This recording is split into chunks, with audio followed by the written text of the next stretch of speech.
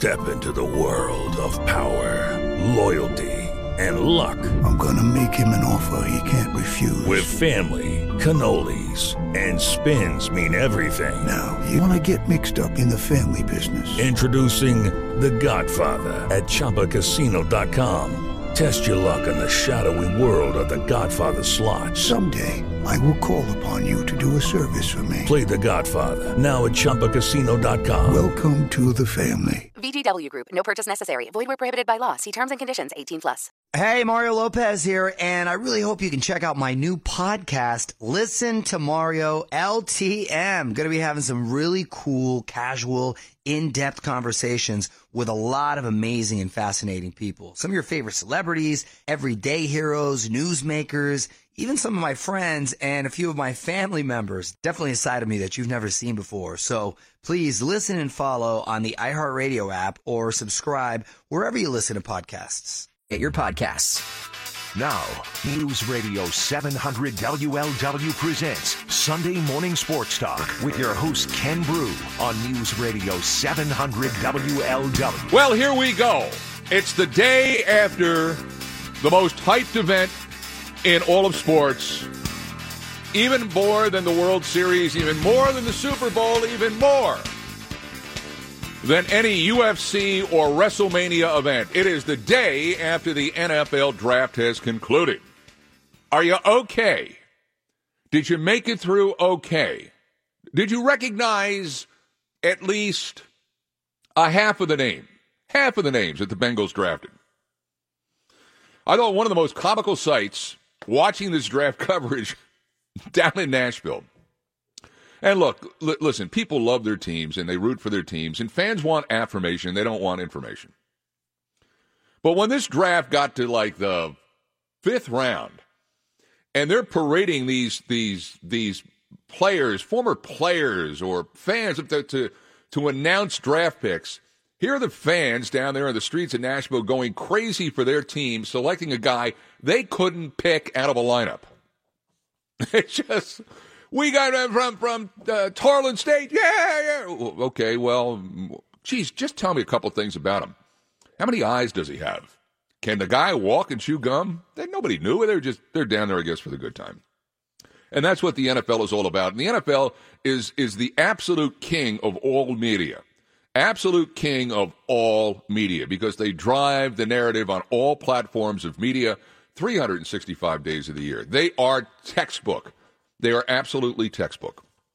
But let's get to the local end of this thing. Let's get to the center of what we wonder about, and that's your Cincinnati Bengals. The offseason is over. This is it. It's done. They may pick up a stray free agent along the way. They may sign a bunch of college free agents that didn't get drafted, and they may do some things with players that are cut by other teams as the course of the summer goes on. All of that is basically just kind of like filling out the roster and kind of like just taking a guy on the come. But it's over. Most of it is over now in the offseason. Here's what the Bengals have done in the offseason. They fired their head coach, guy that had been here a really long time, had more success than any other coach that they had in franchise history, but that's because he was here for a really long time. A lot of that coaching staff was adiosed as well. They went into free agency, began with Bobby Hart, signed John Miller, who looks like a steady, really good addition for that right guard spot, and they signed a cornerback who's been with, 7 teams in 15 minutes, a guy named B.W. Webb. That was the sum total and substance, by and large, of what they did in free agency.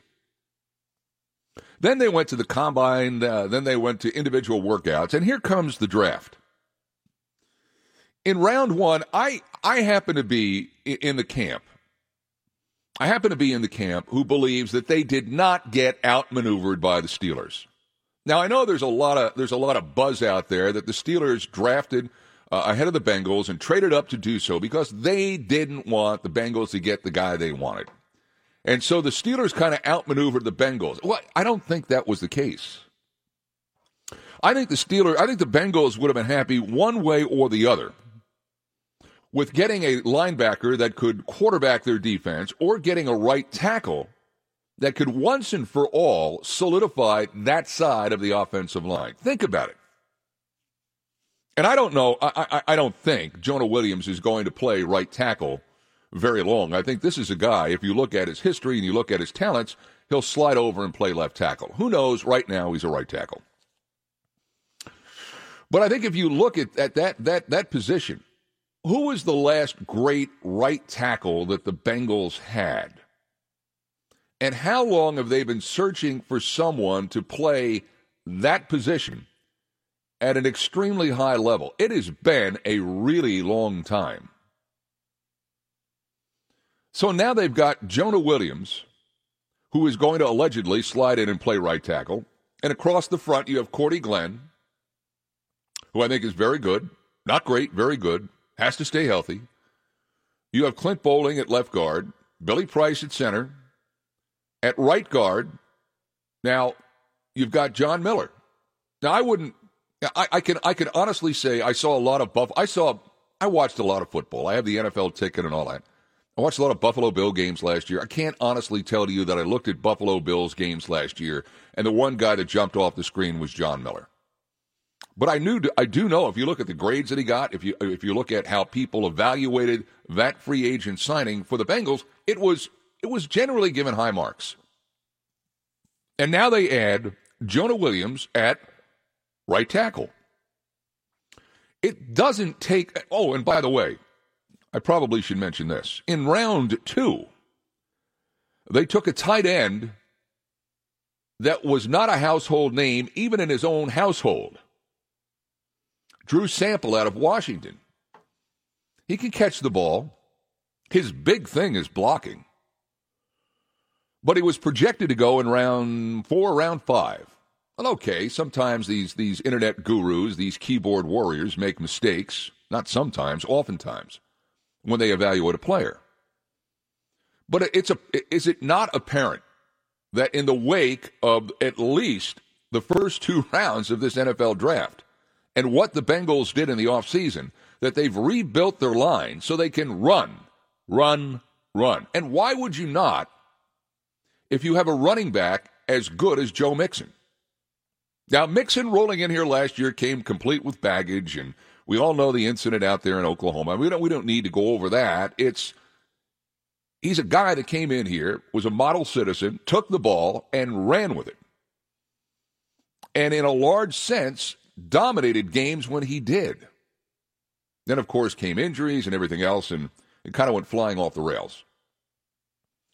This is a pass-first league. This is a league where you got to score a lot of points. This is a head coach that is coming from a franchise where they score a lot of points. But if you look critically at what the Rams did last year, for as much as Jared Goff liked to throw the ball downfield, it was their inability late in the season to run the football that kind of hurt them as they maneuvered their way through that Super Bowl against the Patriots. And it was kind of dicey, too, getting there. Todd Gurley was not 100%.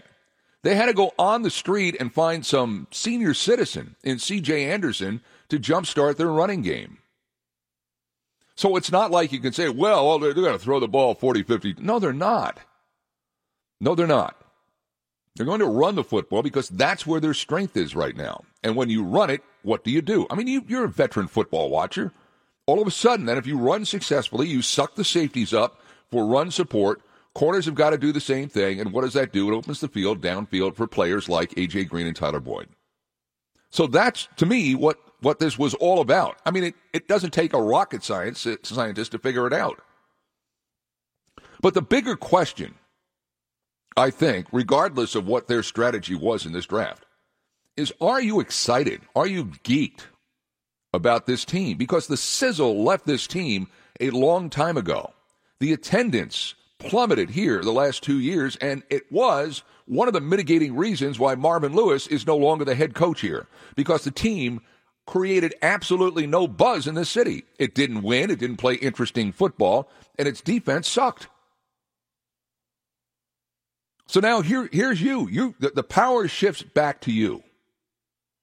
And the question is, are you geeked about this team and what it has done since the end of last season? Fire the coach, wait a long time for a new young head coach, guy that comes in here with maybe some different ideas. It was a catharsis getting assistant coaches in here, particularly the defensive coordinator. They go into free agency. They don't do anything spectacular. The Bengals never do anything spectacular, whether it's in free agency or anything else. They go to the draft. Everybody said, well, what about Dwayne Haskins? How about him? How about life after Andy Dalton? And I was one of those beating that drum, too. Well, again, the Bengals don't do anything dynamic. They just don't. The one time they did something dynamic, it blew up in their face, not because the guy wasn't any good, but because of luck. It was Kajana Carter. So they weren't going to take a quarterback. They doubled down on Andy Dalton. Probably Zach Taylor. One of the reasons why he got the job was, hey, I can work with Andy Dalton. I think Andy Dalton's a good quarterback. I think we can make things happen again if we fix these other things. So they fixed these other things, like right guard, like right tackle, like getting a tight end in that can block. So I'm wondering, in the wake of all of that, is that enough? Does that get you back on your feet? Does that get you geeked to a point where you will actually dig into your pocket and buy some money? To get into your pocket for some money and buy a ticket? I don't know. I don't sense it today. But again, I don't sense that a lot of these teams, other than the ones that had the number one overall pick, or the ones that traded up to get the guy they wanted, or the team that got the sexy pick, the quarterback that they wanted. I don't know if there's anybody really that's up on the balls of their feet anywhere about their team right now, because you don't know what these guys look like, what they can do, how they can contribute. You've seen highlight tapes. Maybe you watched them in college. But I do think this is a team right here, right now, in our town that needs a little bit of sizzle. And I just don't think they got that sizzle in this draft. But for you, is that okay? Because honestly, I think the one way you create sizzle is to win football games. And the question really is did these last 3 days bring enough players here to help this team win football games? You can forget about players taken after the fourth round. Those are called bonus picks. Those are called players that may surprise you. History dictates that players that are drafted after the fourth round don't, by and large, stick with the roster very long. Round 5 players, about 81% of the time. Round 6, 70% of the time. Round 7, they're around for the first year about 58% of the time. And as you go through years 2, 3, 4, and 5 with these guys, the percentages drop off. You define your draft, and you make your mark in rounds 1, 2, 3, and 4. And if you can get something, anything out of a later pick, the anomalies, of course, being players like T.J. Houshmandzadeh and Tom Brady, players that come late in the draft, surprise everybody. If you can do that, that's great. But you win the draft with rounds 1, 2, 3, and 4. And I would submit round 1 was pretty darn good. I would submit rounds 2 and 3 were head-scratchers. I would submit that round 4, to get Ryan Finley, who's basically an Andy Dalton clone. It is Ryan here, and I have a question for you. What do you do when you win? Like, are you a fist pumper, a woohooer, a hand clapper, a high fiver? I kind of like the high five, but if you want to hone in on those winning moves, check out Chumba Casino. At ChumbaCasino.com, choose from hundreds of social casino-style games for your chance to redeem serious cash prizes. There are new game releases weekly, plus free daily bonuses, so don't wait. Start having the most fun ever at ChumbaCasino.com. No purchase necessary. VGW Group. Void where prohibited by law. See terms and conditions. 18+. If you're a woman over 40 dealing with hot flashes, insomnia, brain fog, moodiness, or weight gain, you don't have to accept it as just another part of aging. The experts at MIDI Health know all these symptoms can be connected to the hormonal changes of menopause. And MIDI can help with safe, effective, FDA-approved solutions covered by insurance. 91% of MIDI patients get relief from symptoms within just 2 months. Book your virtual visit today at joinmidi.com. That was pretty good, too. Not dynamic. But is it good enough to win? Is it good enough to win football games? We don't know. Won't know for several months. If they win football games, the sizzle is back. If you win, they will come. Right now, I don't sense the sizzle. And if indeed winning is the ultimate sizzle, we're not going to know till September. That's what we'll wait on. What we've had here since the end of last season was a restructuring. The restructuring is just about done because there's not a whole lot of lumber left to restructure. But on the strength of the draft and what they needed, I think they did okay. The question becomes, did they do okay in the sizzle department for you to get geeked and in the win department so all of us can have an interest again in this team? It's 9:21. Welcome to Sunday Morning Sports Talk. On the show today, Matt Snyder, CBS Sports on your Cincinnati Reds. Thought they were onto something after Friday night. But you ebb in your flow when you're trying to get things going, both offensively and last night pitching-wise. He'll join us. Also, Austin Gale, ProFootballFocus.com. His thoughts on what transpired over the last 3 days in the NFL Draft. We'll be joined at 11:30 by Justin Williams of The Athletic. Look, there's been a major story in college sports, in college basketball, and to a degree in college football with this whole FBI scandal and the federal investigation into such and testimony that went down this week that could have far-reaching effect. I mean, it could implicate a lot of schools, and some of them not too far from our doorstep. So we'll get into all of that and a lot more.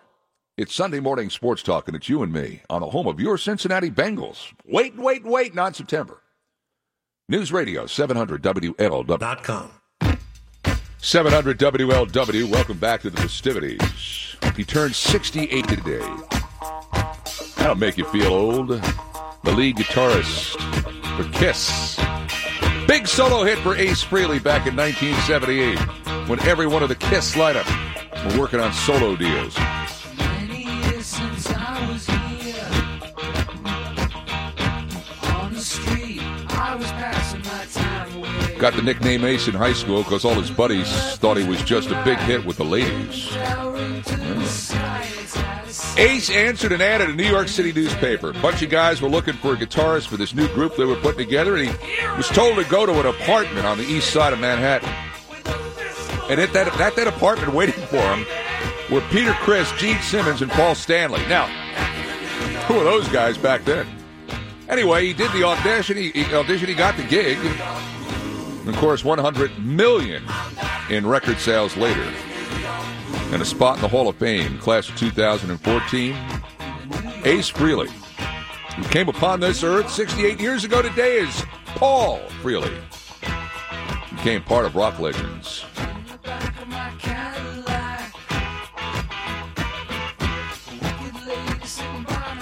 By the way, it's going to clear up later today, and we're going to get up to about 58. Not all that bad, actually. Stand at about 10 degrees more, but listen, who's complaining? Clear tonight, low 44. Tomorrow the sun returns, maybe a shower in the afternoon. 75 for the high on Monday. 81 for the high on Tuesday. And then maybe a chance of showers and thunderstorms on Wednesday, high of 82. Not bad at all. 43 degrees right now at the Tri-State Severe Weather Station. News Radio 700 WLW. In a moment, Matt Snyder on your Cincinnati Reds. We'll talk more Bengals draft too. I don't want to say the jury's still out for me, but I kind of like what happened here. I really do. Time for the news on News Radio 700 WLW. More at Encore.tech. I know this is Sunday Morning Sports Talk, but I just listened to Rick Ucchino in the news. I got him in here. So there was a brawl last night at the Chuck E. Cheese. Where was this? In Sharonville. The Chuck E. Cheese in Sharonville. 10 adults? 10 witnesses say at least 10 adults were throwing down at the Chuck E. Cheese in Sharonville last night in front of several children. Obviously, there's going to be children at Chuck E. Cheese. So who knows what sport? Were they going at each other with those whack-a-mole mallets? Or no idea. Don't know if Chuck E. Cheese himself got involved in the brawl. Don't know. You know, don't they have, it's been decades since I've been to a Chuck E. Cheese, but don't they have like a stage where these characters come out? Yes. And the last time I was at one as well, it was like my niece's like 6th birthday party, and she's 13 now. So it's been a hot minute since I've been there. I would have said, shut up and watch the show. By the way, I think Showbiz Pizza was better than Chuck E. Cheese. But anyway, I would say shut up and watch the show. Can you imagine? I don't know if there was cutting in line at the skee ball machine. Oh, my God. We don't know. One gentleman did suffer a facial injury. He's the one who had to go to the hospital. A child did have to be hospitalized last night. We don't know the severity of their injury. So we got to solve. This is a serious story, but I got to tell you, it's kind of hard keeping a straight face talking about a brawl breaking out at Chuck E. Cheese. There's just something about saying the words Chuck E. Cheese that you just can't not smile. Of all the places you would least expect a brawl to break out, I would have to put Chuck E. Cheese up there. I don't know. To me, bunch of parents chasing kids around, that seems like the place there should be more fights breaking out is Chuck E. Cheese. All right. Rick, you'll have more of that as the morning progresses. Yes, I will keep you abreast of the situation. All right. Thank you, Rick. By the way, this is the CBTS NFL Draft Recap Show. And it's brought to you by CBTS, a Cincinnati Bell company, one company for all of your technology needs. This is Greg in Madeira wants to weigh in on the draft. You go right ahead, Greg. Ken, how you doing? All right, buddy. Well, here's the thing. Like the players they drafted, you got two linemen, a blocking tight end. Let's just face it, it's not that as exciting, it's drafting a quarterback, a running back, a receiver, or anything like that. Mm-hmm. But you know what I have to say about all this? That one thing it definitely tells you that, they're definitely going to reinforce the running game and all that. And I got no problem with that. I think Mixon can do it. That's another reason why they drafted those two running backs also, I believe. Well, not only that, if you look at Los Angeles last year and what they did, a couple of years ago they brought Whitworth in. They brought other players. Their line was really good last year. And so I'm sure McVay is saying, well, wait a minute. The reason why Goff had the chance to do all of the things that Goff was doing was because he had blocking. He had an offensive line. Oh, and by the way, they had Todd Gurley, and they could run the football as well. Absolutely, and like you said, when they got Anderson also to help out, I mean, every time when Gurley was burned out, you have C.J. Anderson coming all fresh, and, it was just like that's what really cranked him up and all that, and that's exactly what the Bengals are trying to do here. And, look, Jonah Williams, from listening to Dave Lapham, it sounds like they still probably would have taken Jonah Williams. Oh, I agree. I agree. I don't think that maneuver that Pittsburgh did really changed their strategy in any way, shape, or form. I mean, would they have liked, thank you, Greg, would they have liked to have had a linebacker, White, Bush, anybody there? Yeah, sure, you would. But if you come right down to it, you got a guy right now, Cordy Glenn is the left tackle. Jonah Williams played left tackle for three of the years he was at Alabama. He started off as a right tackle, but he can play either way. I mean, you still have Cordy Glenn there. So my guess is initially he'll play a little right, they'll play him a little left, at least in camp, and then we'll see where it ferrets out. But for the moment, you pencil him in at right tackle.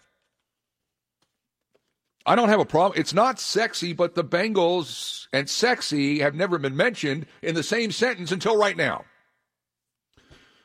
All right, on to baseball. The Reds lost yesterday, and it was disappointing after a 12-1 win the night before. I thought, well, maybe this thing it's starting to take off now. But St. Louis wins 6-2 yesterday afternoon, and Tyler Mahle was not good. Mahle goes 7 hits, 5 earned runs, and the hitting was not good. They had 7 hits. Jesse Winker is hitting the ball better. Puig is still struggling, but he had a hit yesterday. And Schebler is a lost ball at this point. Kind of disappointing. In the power rankings this week on CBSSports.com, Matt Snyder has your Cincinnati Reds 18 out of 30 franchises. Why they're thinking behind it, let's find out. Let's go to the AcuteHearingCenters.com hotline and bring in the aforementioned from CBSSports.com, Matt Snyder. Matt, good morning, and thanks for joining us.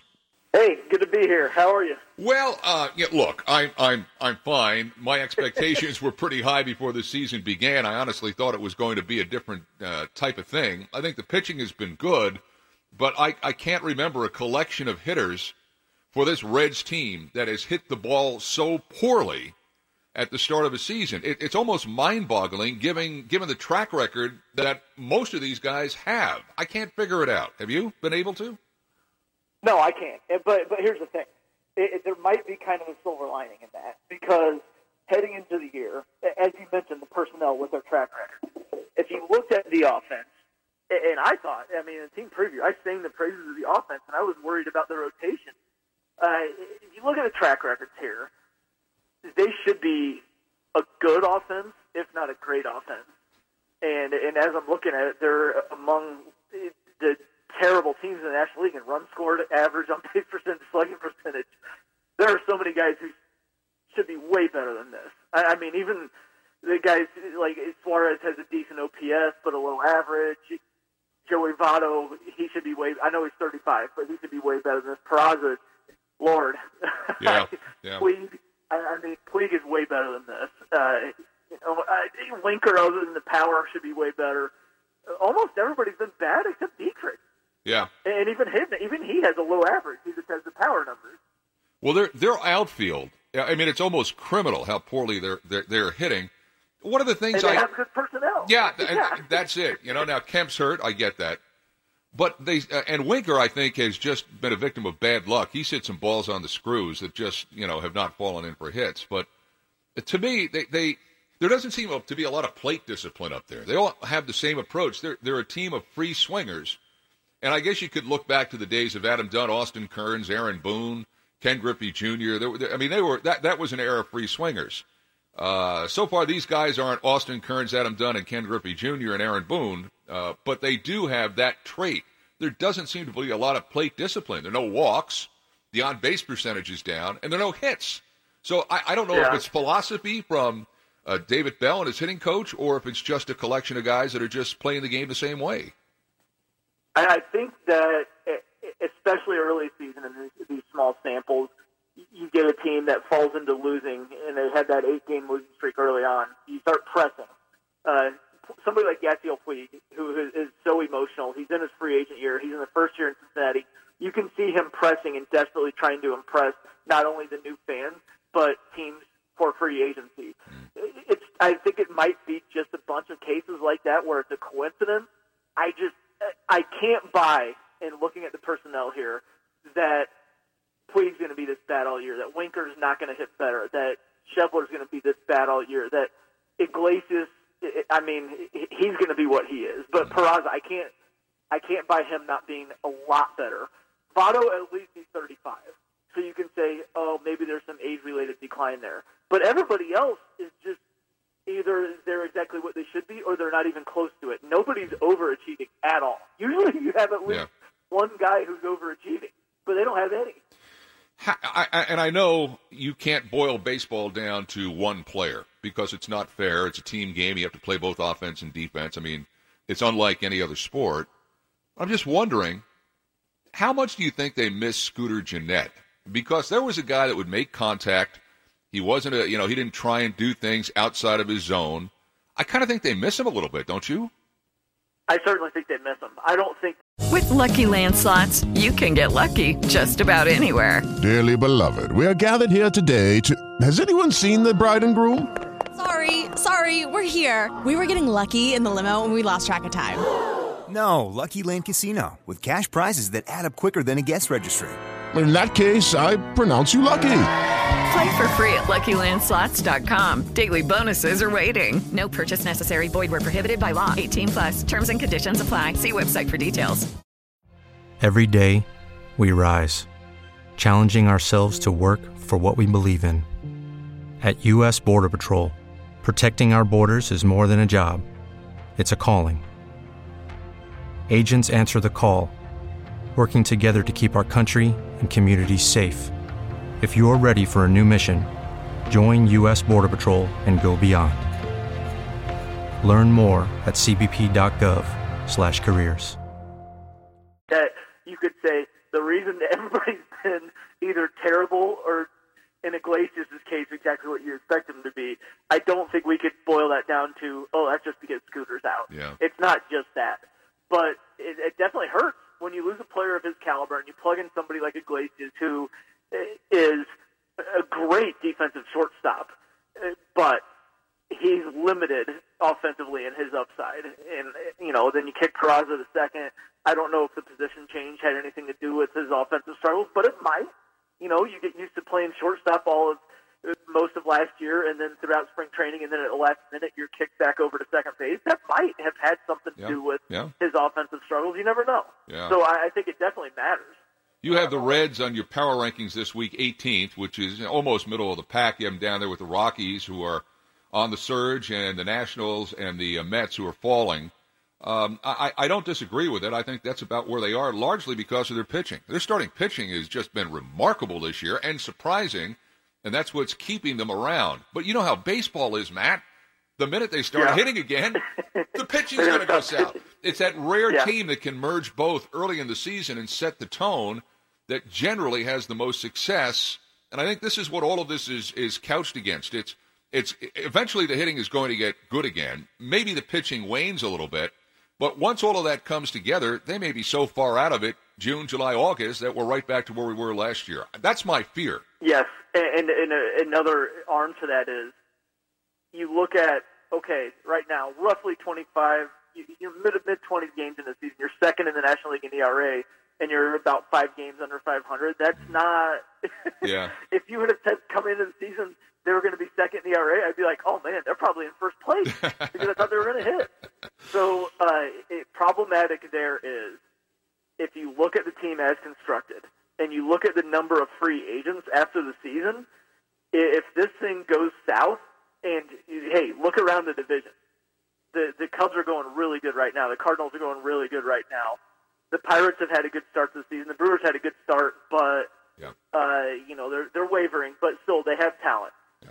Yeah. You look around the Reds, Matt Kemp, Tanner Roark, Scooter Gennett, Yasiel Puig, Alex Wood, David Hernandez, Jose Iglesias, Disco. Yeah. All free agents after this year. Yeah. You could see a house cleaning, and that's disheartening coming into a season where a lot of people, myself included, thought the Reds had a chance to be kind of a fun breakout team. We're chatting with Matt Snyder, national baseball correspondent, CBSSports.com. The starting pitching, I think, has been terrific. I think Sonny Gray was a terrific pickup. Even when Sonny's not on his game, he's not walking anybody. He's striking out a bunch of guys. Luis Castillo, everybody seemed to love that guy before the season began. The sabermetrics guys were talking about one of the best, if not the best, young pitcher under 25 in Major League Baseball. And I had been screaming for them to go out and get an ace in free agency this year. Well, they didn't do that. I've been screaming for Dallas Keuchel. Well, it turns out Dallas is worth more in his own mind than he is anywhere else. But I think Castillo, Matt, has the makings of a bona fide ace. I really think, I go look for one. You got one right here. I agree. And I thought that going into last year, and then I felt really stupid after his start to the season because, remember, 2017, down the stretch, he was amazing and just got off to a terrible start last year. But it seems like he's got that fixed. And, man, what a steal that trade is going to end up being for the Reds. Yeah. He's only 26 years old. He's coming into his own. I still like Keuchel as a fit. If they can climb into contention, I still like Keuchel as a fit in this rotation, especially if Alex Wood is going to continue to have issues before coming back. Throw a lefty in the middle of that rotation. And Keuchel's not an ace anymore. But if you say Castillo's the ace, then you throw Keuchel in the mix with Roark and Gray. Yeah. That's a pretty nice rotation right there. Yeah, and if the offense comes around, along with the bullpens, kind of electric arms on the back end, I still like Iglesias, even though he's had a few rough outings. That has the makings of a contender. Yeah. The problem is you might be in the wrong division. If they were in the AL Central, they'd still be in pretty good shape. Yeah, nothing happens in a vacuum, that's for sure, and the NL Central is just a killer division. Matt Snyder, read him right now, CBSSports.com. You will be smarter if you do that. Thank you, Matt. Man, thank you. High praise. We're just trying to extend knowledge here on these Sunday mornings. Reds play later on this afternoon. They look for the series win against the Cardinals, but then again, the Cardinals in first place in the National League Central Division by 2 games over Milwaukee are searching for the same thing. The Reds begin today at a record of 11 and 15, and they are 5 games out of first place. Now, let's throw the quarter in the jukebox and bring on the iHeartRadio Quintet, led by Fitz Pontoon, a brother of the late Fats Pontoon. And the tune that plays now will tell you that it is time for the play of the game. Now, if you were listening last night to the play-by-play, the blow-by-blow broadcast from St. Louis, you know what the play of the game is. Aha! But now you've got to be the 7th correct caller. What number did he say, Martha? Fred, I brought you from the inside. I brought you out. You know what I mean? I sent the guy back on the boat to England, right? He's gone. I want you. And I said to you, you know where you're coming in the house? If you clean your ears out. He said the 7th correct caller, Fred. He loved Grant. 749-3700, the number. We'll have the winner, the winning play, and what the winner gets next. Sunday morning sports talk, 700 WLW. To Milford. All right, without further ado, here now the play of the game from last night when the Cardinals beat the Reds.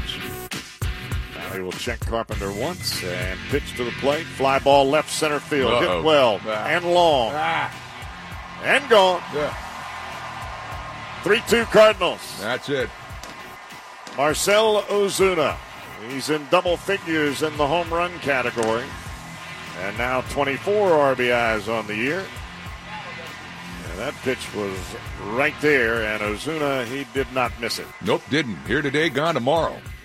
Meantime, Joe Hammermeister of the Beaver Creek, Ohio Hammermeisters was the correct caller, and he wins tickets to the Dodgers-Reds game on May the 17th. You're saying, Ken, how can I be like Joe? Why, you can listen to the game this afternoon. Find out what the play of the game is, and then tomorrow morning, call Mike in the morning. That'd be Mike McConnell. He'll have a chance for you to win all over again on the home of the Reds, 700 WLW. By the way, before we go any further, congratulations to the Columbus Blue Jackets.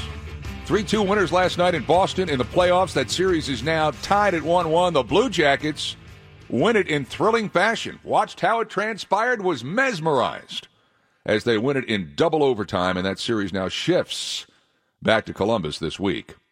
We're talking the draft. Coming up in just a moment, Austin Gale, ProFootballFocus.com. He wants to weigh in. Meanwhile, in Virginia, here is Steven. Steven, you're on the air, and you go right ahead. Thanks, Ken. Always enjoy your show.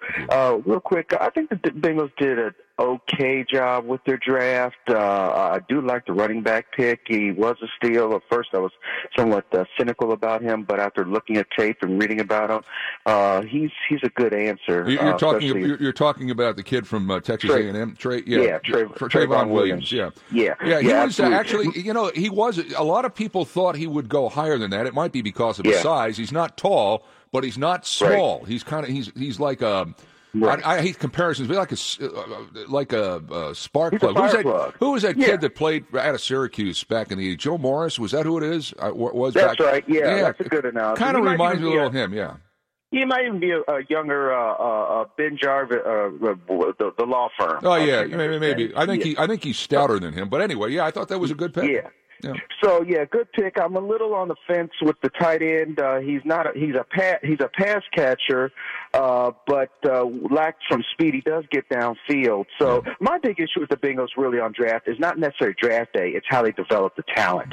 The Bengals have to do much better developing the talent and mining out later round drafts and developing that late round draft talent. Yeah, well, Stephen, that's a great point. Thanks for the call. Remember now, this is a different group in there that's going to be doing the developing, or at least, by and large, a different group. There's still some holdovers from Marvin Lewis's staff. Let's see. I don't know. It's obvious they want to run. Straight ahead, Austin Gale. He is the guru at ProFootballFocus.com. We'll get his take on what the Bengals did next. It's Sunday Morning Sports Talk. You and me on 700 WLW. 899-966. Now, News Radio 700 WLW presents Sunday Morning Sports Talk with your host Ken Brew on News Radio 700 WLW. As a point of qualification, this is the CBTS NFL Draft Recap Show. Brought to you by CBTS's Cincinnati Bell Company. One company for all of your technological needs. Or so it says right here on this handy little paper that they've given me. So it's the day after the draft. Everybody is weighing in who did what, who did this, who did that, who had the best draft, who didn't have the best draft, who should have done more, who should have done less. Did this guy really and truly deserve to be drafted here? On and on it will go until we actually see these guys on the field, and that won't be for a long, long time. I mean, really and truly, we're not going to be able to see any of this play out until the preseason games, and then even then, we may have some questions. I've said all through the process that the most definitive, in-depth, and the most comprehensive draft guide belonged to a company right here in Cincinnati, ProFootballFocus.com. And in reading their grades for all of these NFL teams, the Bengals come in, according to ProFootballFocus.com, at average. Now, the guy that's the brains behind their draft coverage, who pieced all of this together, who collated all of the information that was coming into ProFootballFocus.com, in other words, the nerve center of this whole operation, has been with us throughout the course of this offseason leading into the draft, and he is Austin Gale. And he joins us now on the AcuteHearingCenters.com hotline. And Austin, happy day after the draft, and how are you? Doing great, man. Thanks for having me on. Bengals get an average grade from ProFootballFocus.com. What would be the reason for that? Yeah, their first pick, Jonah Williams, it is a pick we love here at Pro Football Focus. I mean, he's our number 4 overall player in the class. To snag a guy like that at number 11 is great value. He's a guy that could be with this team for a very long time and producing at a very high level. He could do everything you want him to. He's a great run blocker, great pass protector. I think he's a high-ceiling, high-floor prospect. We love that pick. Mm-hmm. Heading into day 2, you start to question, we don't love the Drew Sample selection at 52. That had a big downgrade from us. He's not a pass-catching mismatch weapon. He's a run blocker. He had the highest run blocking grade of any tight end last year. However, that's not as valuable as some of the other positions that were there, some of the other players that were there, when you compare that to the corners that were on the board, even wide receivers that were on the board, people that can affect the pass.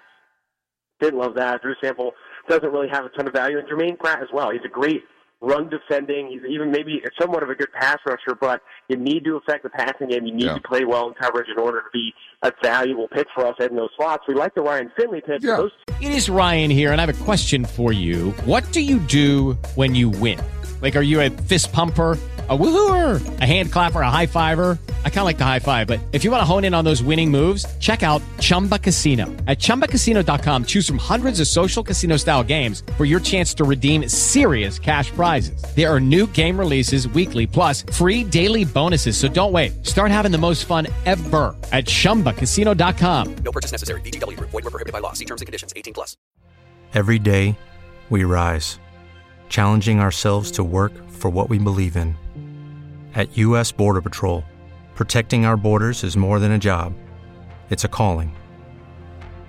Agents answer the call, working together to keep our country and communities safe. If you're ready for a new mission, join U.S. Border Patrol and go beyond. Learn more at cbp.gov/careers. Using 2 top 100 picks with Pratt and Sample where they were, that's what really dragged this grade down. Well, let's stop right here at Finley, and let's go back to Sample. As you said, Sample is a run blocker. That's what he's known for. I think he only had like 5 touchdown catches at Washington, but he's a run blocker. It doesn't lead to a lot of imagination to come to the conclusion that the Bengals with Williams and with Sample are going to go back and commit to the run. I'm not saying they're not going to throw the ball. Sure they are. Their best weapons are still A.J. Green and, to a lesser extent, Tyler Boyd. But this looks like a recommitment to the run, does it not? Oh, absolutely. I think Jonah Williams, you look at that first pick, Jonah Williams is a very good run-blocking tackle. He can play tackle. He can play guard. He could start day one at pretty much any position along the offensive line and be a great run blocker. You look at Drew Sample. If that's not committing to a run, I don't know what is. I mean, he's not a great receiving tight end. You took him high. You obviously value that run-blocking tight end in your offense. If you value it so high, you've got to use him. You're going to have to bring him in as the first and second tight end and have him block a ton. I think you commit to the run with those guys, obviously running not as valuable as passing in today's NFL, but if you could do it well with players that know how to block and know how to block for Joe Mixon and the other backs that you have, you're going to have success. Right, and you look at what the Rams were doing out in Los Angeles. Sure, a lot of it was Jared Goff throwing the ball, but they had Todd Gurley, and when he was healthy, they had a really good running attack. So, again, football and strategy in such hasn't changed all that over the course of time. If you run the ball, you suck safeties up. That then opens things up downfield for your other for your other attacks throwing the ball. Now, the Pratt selection, to me, was a head-scratcher. This is a guy that started one game in his college career. He's a converted safety, and I really don't know what they're doing there. It almost seemed like, oh, my God, we didn't get a linebacker in round 1 or 2. Let's get one here. If you look at his resume, it's not bad, but there's nothing that jumps out at you and says, wow, this guy is going to be an impact player in the NFL. I'm 100% with you. He's great against the run. He earned a 90-plus run defense grade for us. He had a great pass rushing grade. This is a guy that attacks at the line of scrimmage. However, put him off the line of scrimmage, put him in coverage, whether it's man or zone, he did not have a ton of success at NC State. Bad coverage off-ball linebackers aren't a thing the Bengals need. They've got enough of those guys. I think they needed to find a guy like Blake Cashman. Ben Burr-Kirven even made sense there. Guys that can play well in coverage, that are athletic enough to play well in coverage in zone schemes. There wasn't a linebacker after Devin White, Devin Bush that can stick to tight ends and man coverage. And those guys will have a tough time covering the Travis Kelce, Zach Ertz of the world. Yeah. After those two guys, you're hoping to find a guy that's athletic enough and instinctual enough to play well in zone coverage. They didn't find that even in Jermaine Pratt. I think he's a great run defender, and he can have some success as a pass rusher, but put him in coverage, it's a head-scratcher pick for sure. Ryan Finley, one of their, three fourth-round picks. He seems to be an Andy Dalton clone. He's a smart guy. His Wonderlic score, they leaked that out. It was 43. It was head and shoulders above every other quarterback in the class of 2019. I think Ryan Finley could play in the NFL. At this point, a day after drafting him, Austin, I don't see Ryan Finley really pressing Andy Dalton if he gets the opportunity to do so. Could Ryan Finley eventually be a top-tier quarterback in the NFL, in your opinion? Maybe. I mean, with quarterback play, it's all a projection. I mean, you're projecting so much because the level of competition gets so much different. I mean, accuracy is something we care about a ton here at Pro Football Focus. We see accuracy translate to the NFL. If you're bad bad from an accuracy standpoint in college, you're normally bad in the NFL. Same if you're good at a very accurate passer in college. If you go to the NFL, that usually sticks with you. And Ryan Finley, from a throw-for-throw basis, is one of the most accurate quarterbacks in this class. The problem with him is arm strength. He's not a guy that can throw it deep and push the ball downfield consistently and have that accuracy deep down the field. But the short and intermediate levels, he's a very accurate thrower of the football, and that's exciting for a Bengals team that's looking for a backup that maybe puts some pressure on Andy Dalton, but I like him in that backup spot, especially with that fourth-round value. Of all the teams in the AFC North, your rating for every one of them is average. The only one that gets above average is Pittsburgh, and I think a lot of that really and truly is the top end of their draft as well. Devin, I don't think they outmaneuvered the Bengals. I think the Bengals pretty much wanted who they got in Jonah Williams in round one. I don't think that I think Devin Bush would have made an interesting decision for them, but I'm not sure that Pittsburgh really outmaneuvered them. Did they? It's hard. It's all speculation at this point. However, I could see the Bengals, if Devin Bush is sitting there at 11, to take him over Jonah Williams. I wouldn't agree with the pick. I think Jonah Williams was the best player available there at number 11. I think they made a great selection in that. But I could see them trying to force need rather than best player available and take Devin Bush if the Pittsburgh Steelers didn't take him and move up. So a big reason why the Steelers did get the grade that they did here on Pro Football Focus is, one, the Devin Bush pick is great. They like that. They traded up to get him, but he's a great player, fills a need for them. One of two linebackers, off-ball linebackers in this class that can play well in coverage, both in zone and in man. He can stick with guys in man more so than any other linebacker in this class.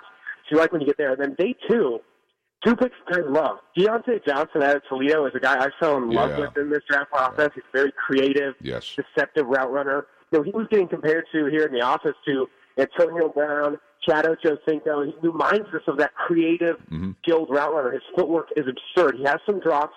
That's a concern. But I think if he can just continue to get open like he did at Toledo, he's going to be very, very special in the NFL. And then moving to round three, Justin Lane out of Michigan State is an outstanding cornerback. He was a top 40 player for us.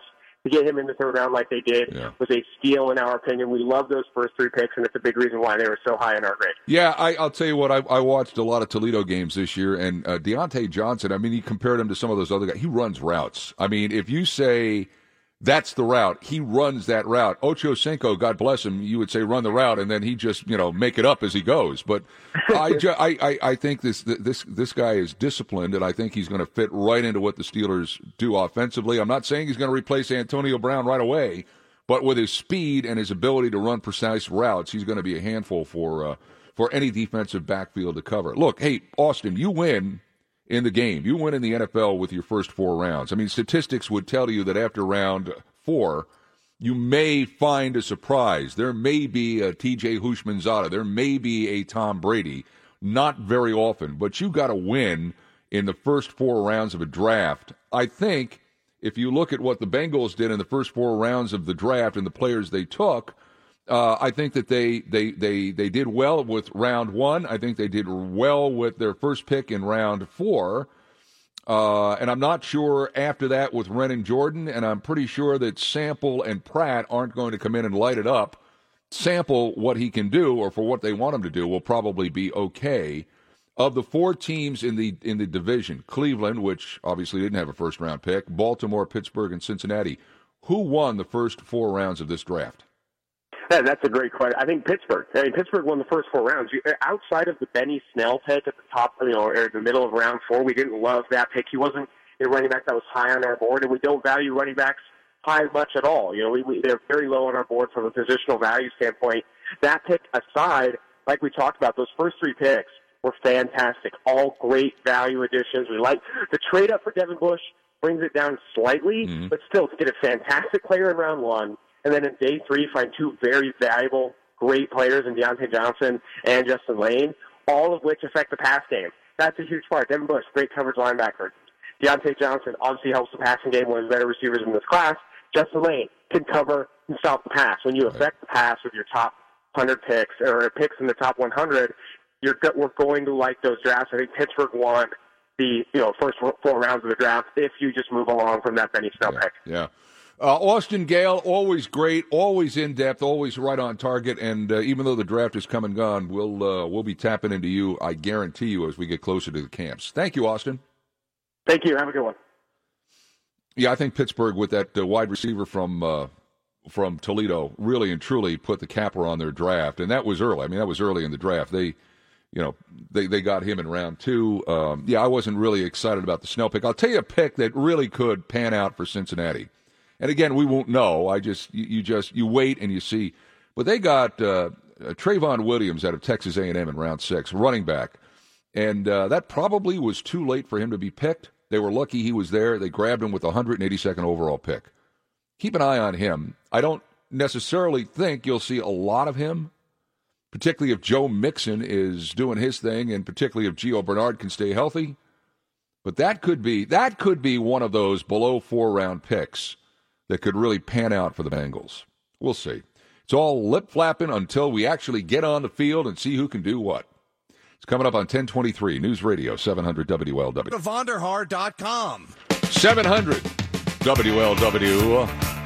What were you doing? What were you doing 39 years ago right now? Because this was the number 1 song in the USA. This is Blondie.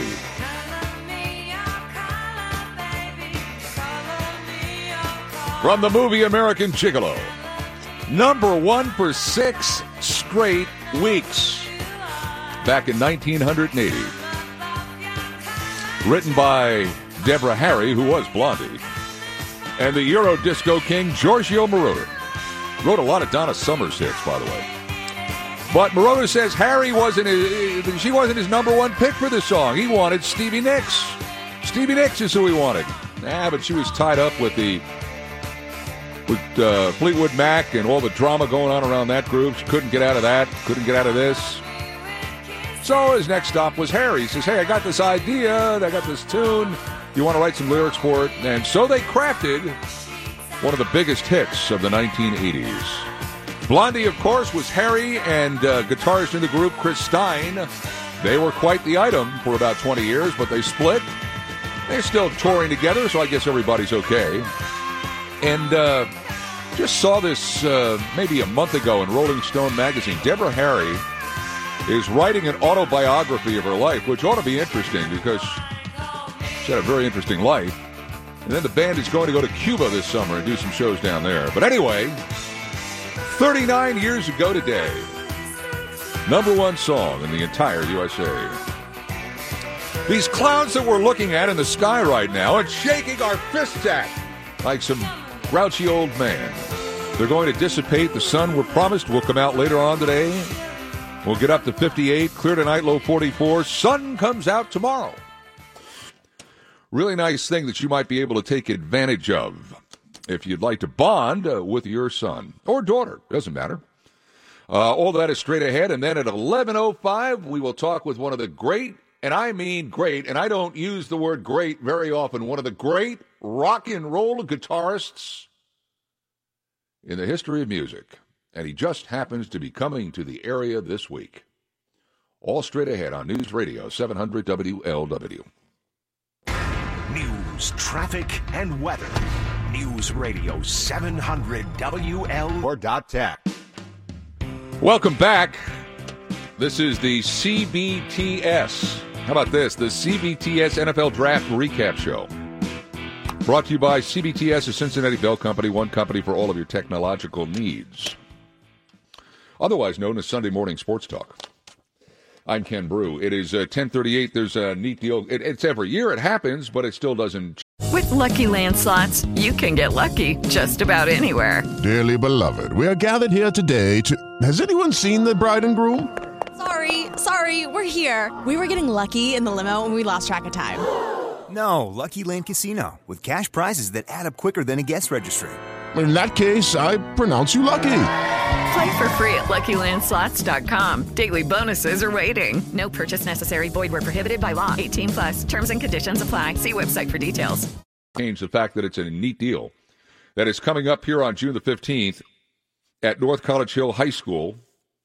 It is the annual basketball camp that former NKU and Colerain High star Shannon Miner puts on every year in an homage to his dad, who I believe would have been 75 yesterday, Pete Miner.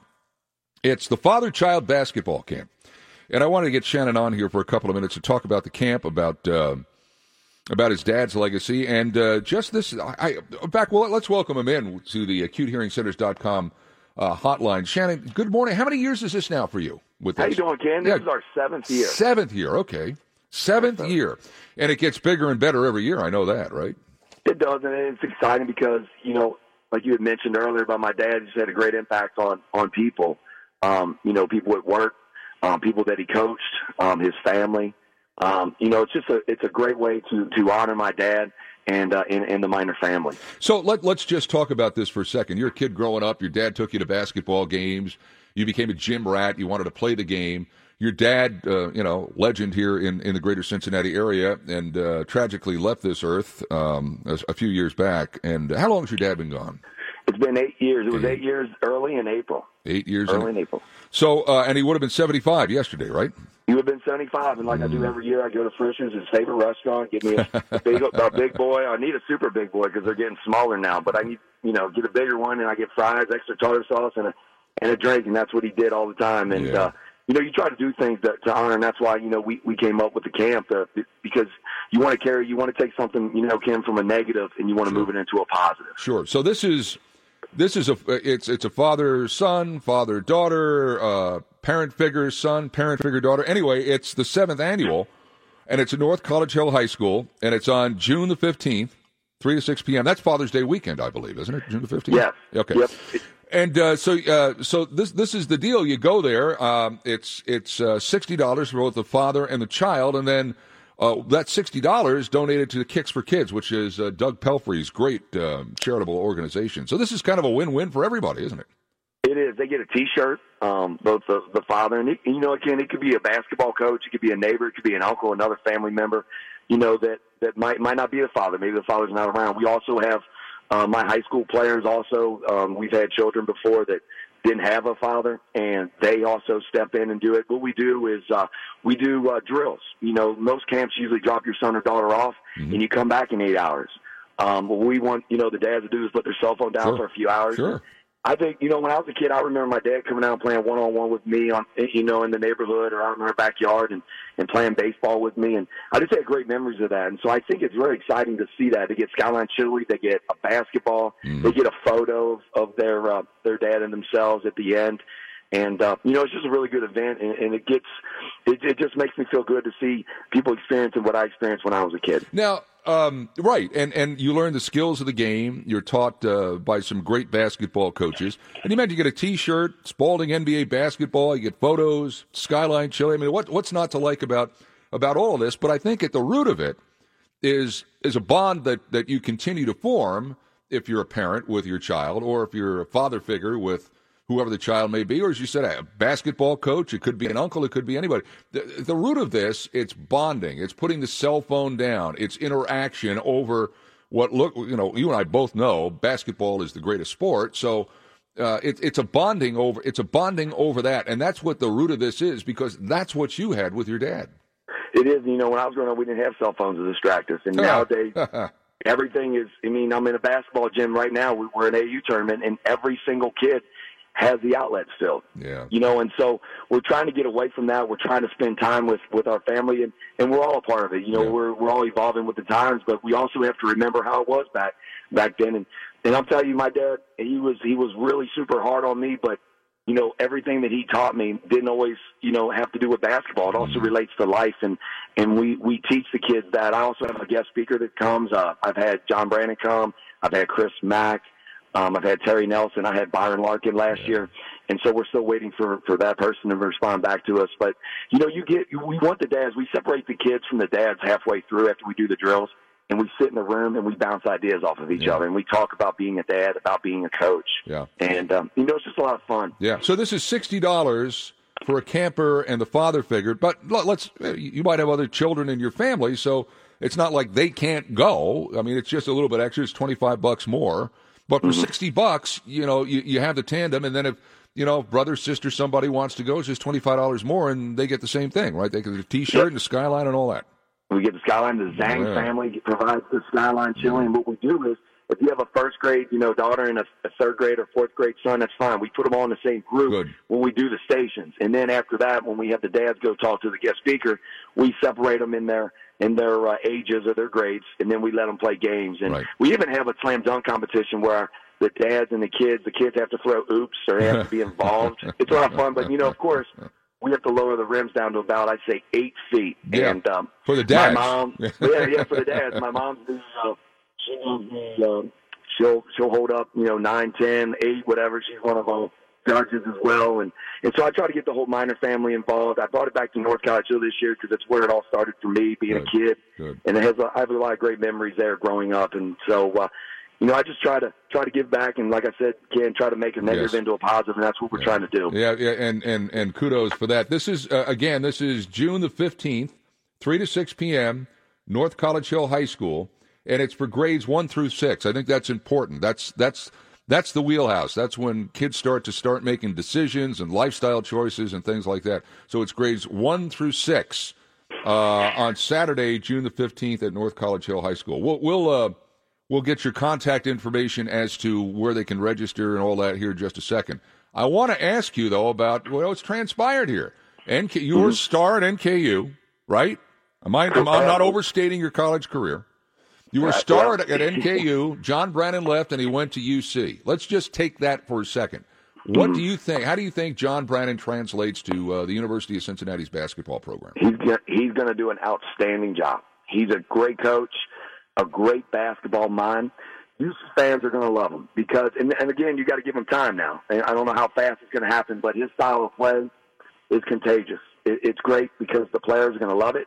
The fans are going to love it. They're going to come down. They're going to go. Actually, they're going full court pressure, not to get steals every time. But what they're trying to do is they're trying to speed the tempo. They want teams to play at their tempo. And any good coach always wants to play at your tempo. You don't want to play at the other team's tempo. On offense, they'll spread the ball. They cut. They ball screen, flare screen. It's an exciting offense. It really is. And again, you might not see it the first game or halfway through the first year. It might take a little bit of time, but I'm telling you, John Brannon is an outstanding basketball mind and coach. Well, you and I are on the same page with that, and I think I like the fact that he's going to use all 94 feet. I like the fact he's going to get players that will put the ball in the net. I think you have to have that when you get to tournament time. I like all of that. Now, Darren Horn winds up at NKU. This is a guy that coached at South Carolina. Lately, he's been on Shaka Smart's staff down in Texas. Tell me a little bit about Darren Horn and what you think he's bringing to your alma mater. Well, you know what I like about Darren Horn? Obviously, he's been in the NCAA tournament. He's won a game in the NCAA tournament. It was a buzzer beater when he was at Western Kentucky. Yeah. And so, you know, you look at a school like NKU that started as a young one, as a baby, as the NAI, and then they went to Division II, and they've been moving up. So they've taken steps. I think Darren Horn's number one goal is to now win a game in the NCAA tournament, which John Brandon, they're down NKU 4? Yeah. To Texas Tech at halftime, the team that played in the national championship game. So I don't really think NKU is that far off. I'm not saying win a national championship, but taking that next step. I think what Darren Horn brings is, and he even said in his press conference, I think it's very important, when you go into the ESPN studios and you watch games for 3 years and you break games down, I think you learn so much from watching videos. So what Darren learned before that, now he's learned so much, and I think he's going to take what he's learned from all these coaches that are sitting in the studio and watching games, and he's going to apply it to NKU, and he's going to make those adjustments that will make him a better basketball coach. I mean, if there can be a win-win for both schools, I think this is what's happened here, and you don't often get that. You oftentimes get a guy that comes in on the heels of a coach leaving for a bigger school, and or you get a coach that like in Mick's case, he leaves for UCLA. Oftentimes, you get an assistant from a major program. You got two guys right now at both of these schools that have head coaching experience at the Division I level. So I just think it's a win-win for both teams. I really do. It's going to be great. I'm waiting when they play each other. They play each other next year. And, it's going to be exciting. I think John is such a professional. He left NKU on great terms. He still lives. He's going to live in Northern Kentucky. I mean, I just think UC fans are going to be excited. He really keeps his composure on the sideline. He's going to be great. He's going to be great for the University of Cincinnati. How about you think of? I've been pushing for this for a long time because I was involved with the Coaches for Cancer and all that.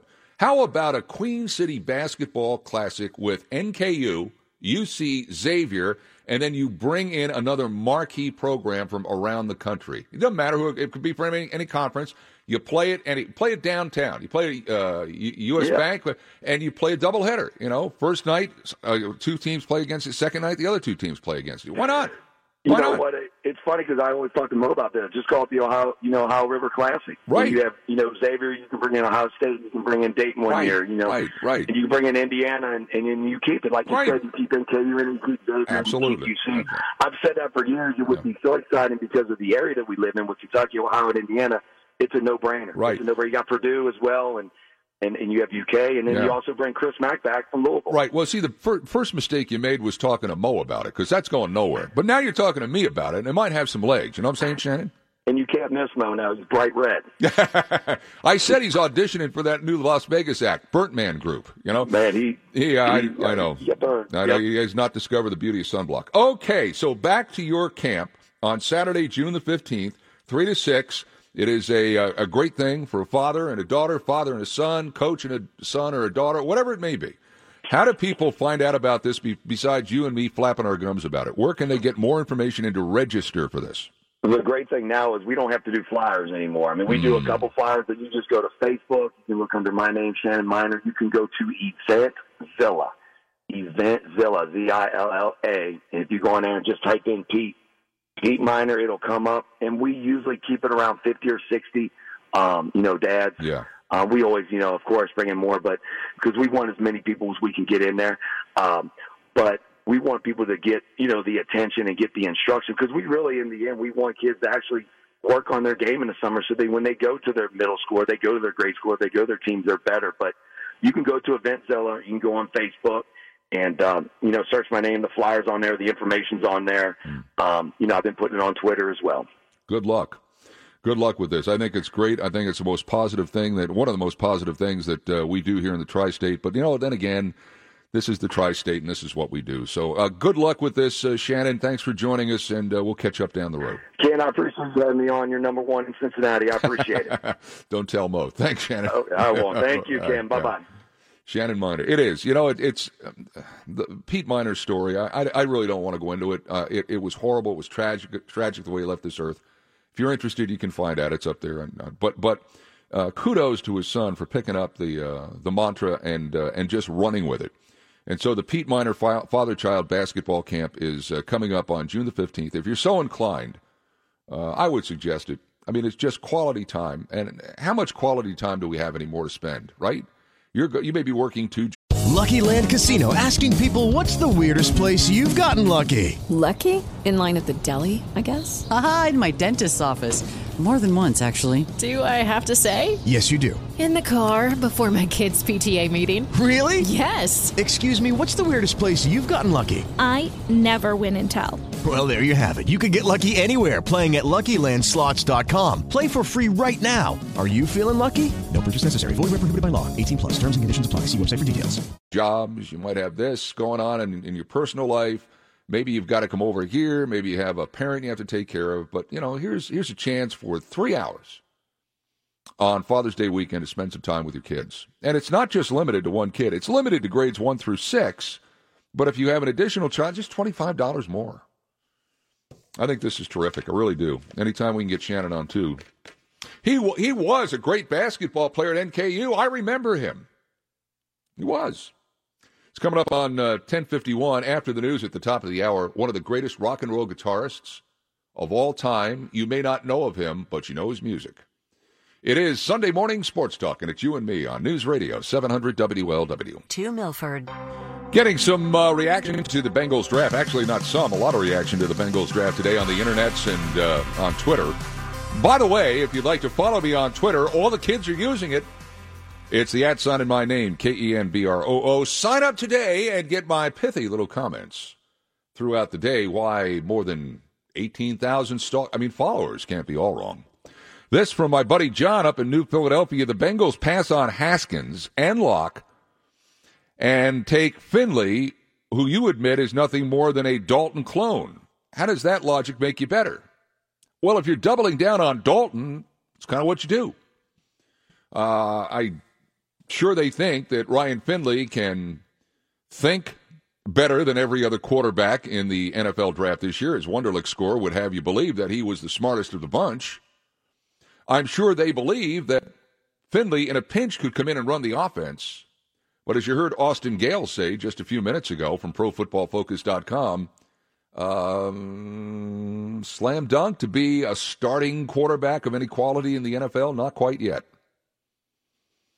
But it does upgrade what was behind Dalton. This is easily the best backup that Dalton has had since he's been here. I don't want to hear about A.J. McCarron. Buffalo didn't want him. The Raiders didn't want him. They wouldn't give him a shot here unless Dalton got hurt. So this is easily the best backup quarterback that Dalton has had since he's been here.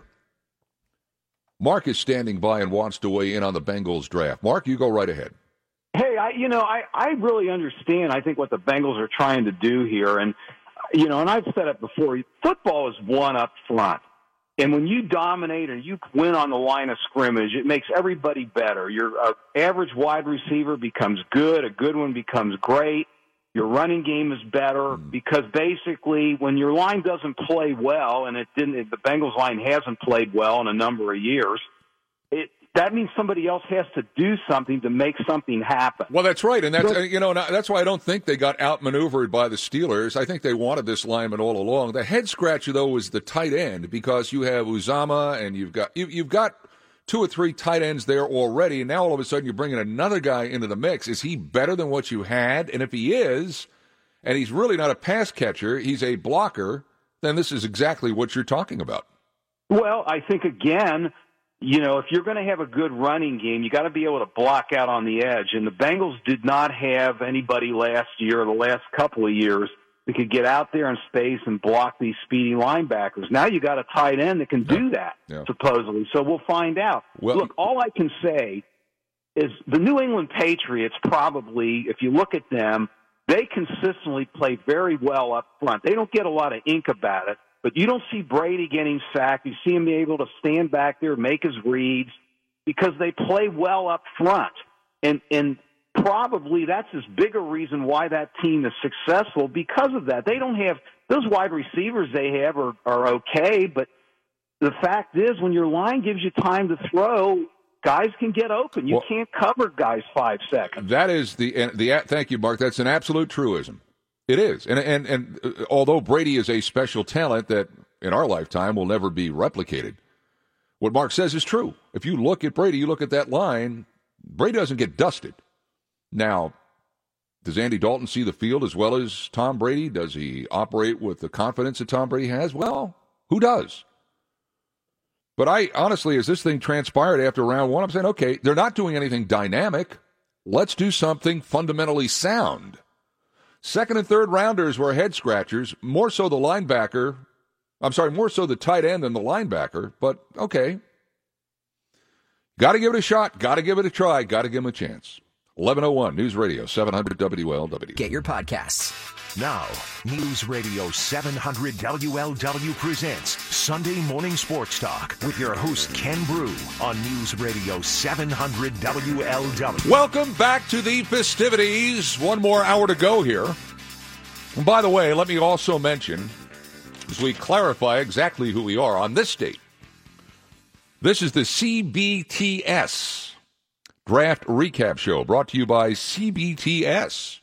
You should know by now that's a Cincinnati Bell company, one company for all of your technology needs. We thank them for checking in with us and being a part of our draft coverage on this spectacular Sunday. In about a half an hour, Justin Williams from The Athletic is going to join me. A story that's flown under the radar for most of the week has been the ongoing federal trial of the college basketball recruiting scandal and how its tentacles are now reaching out beyond the actual people that are on trial in New York. Apparently there's been some video that has been played there that has been more than disturbing. How does that affect college basketball? I also want to talk to him about John Brannon going to UC and talk to him about Darren Horn going to NKU. It's been a big week around here for college basketball. It's a big week around here for a lot of things. Because the concert season in the greater Cincinnati area begins tomorrow, and it begins with the group Whitesnake. Yes, yes, yes. You remember Whitesnake, star of MTV videos? David Coverdale, lead singer, Tawny Katan, as she seductively draped herself over the hood of some classic car. Jaguar, Rolls-Royce, Bentley. Yes, Whitesnake, one of the great groups of the 80s, is coming to the Rose Music Center tomorrow night. And my guess is at some point tomorrow you will hear this song.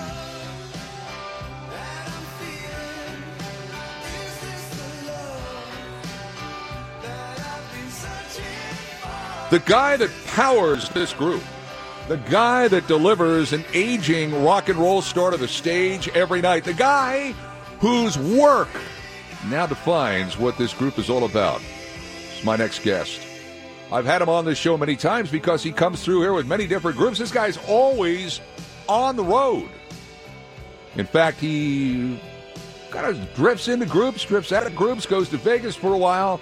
He's here every year for the Trans-Siberian Orchestra. Let's welcome into the show, and let's welcome into the AcuteHearingCenters.com hotline a man who goes 24/7, 365 days a year. Sleep is just a luxury for Joel Hoekstra. Is it not, Joel? Pretty much, yeah. Oh man, because you just came off the tour with Cher, if I'm not mistaken, right? Yeah, I began the year doing an arena run with her, and then residency in Vegas with her. And here I am, just finished up the Whitesnake rehearsals and ready to hit the road. We fly out tomorrow. Wow, it's unbelievable. But you played with Whitesnake. I think you joined Whitesnake in 2014 for the Purple album. Was my math correct there? Yeah, absolutely. So you know their whole. I mean, you know the players. You know David. You know how things go. So I guess it's not terribly difficult keeping all that straight, right? No, yeah, we've been fortunate to have the same lineup now since I've been in the band, so it's great. We got a groove, we know each other, so that's a good thing in rock. Speaking of math, I'm trying to get this down too. If I'm not mistaken, you're in your late 40s. David Coverdale is in his late. Oh, yeah, young 30s. Oh, I'm sorry. Is what Yes, you mean? Right. That's right. Ages 30s. backwards. I forgot about that. How life works. But I'm just wondering, when you were, I'm guessing when you were 16, 17 years old is when Whitesnake really. I mean, that's when they hit third gear on their stuff. Do you remember listening to them? Do you remember your reaction to their stuff when you were 16, 17 years old? Yeah, definitely. I was just like most Americans, where I heard them during Slide It In when that came out, and listened to that, and then when the '87 record came out, just wore it out. You talk too much. Never say what's on your mind. It's written on your face. I'm in the words you hide behind. I know what you want. I can see what you're looking for. I know what you want from me. I'm gonna give you more. I'm gonna sign it in right to the top. Slide it in. I ain't never gonna stop. Slide it in right to the top. I'm gonna slide it in, slide it in, slide it. And then got Slip of the Tongue as the follow-up. So I was the normal American exposed to Whitesnake. They obviously had a much more extensive catalog and were big in the UK for years leading up to kind of taking off here in America. But absolutely, I listened to it when I was a young man.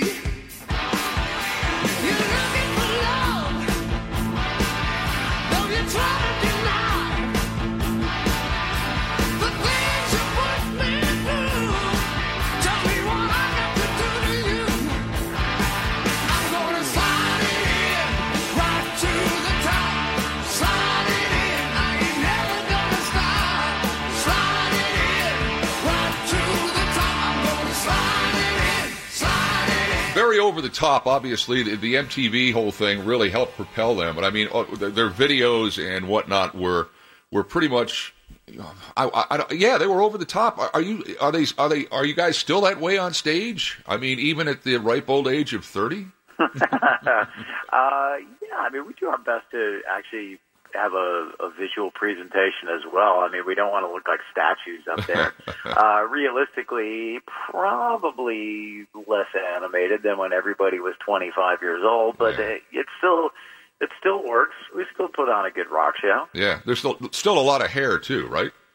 Still a lot of hair. Still a lot of hair, yeah. Been blessed with good heads of hair, I know, especially David. Yeah. It's amazing how much hair he still has. Yeah, you gotta have hair. There's no question. I don't know how you and Reb Beach divide things up. Reb, obviously the other guitarist in Whitesnake, but Bernie Marsden was the guy, right? I mean, when all this original stuff came out, and I'm just wondering about his touch, his feel on the Whitesnake album and subsequent albums.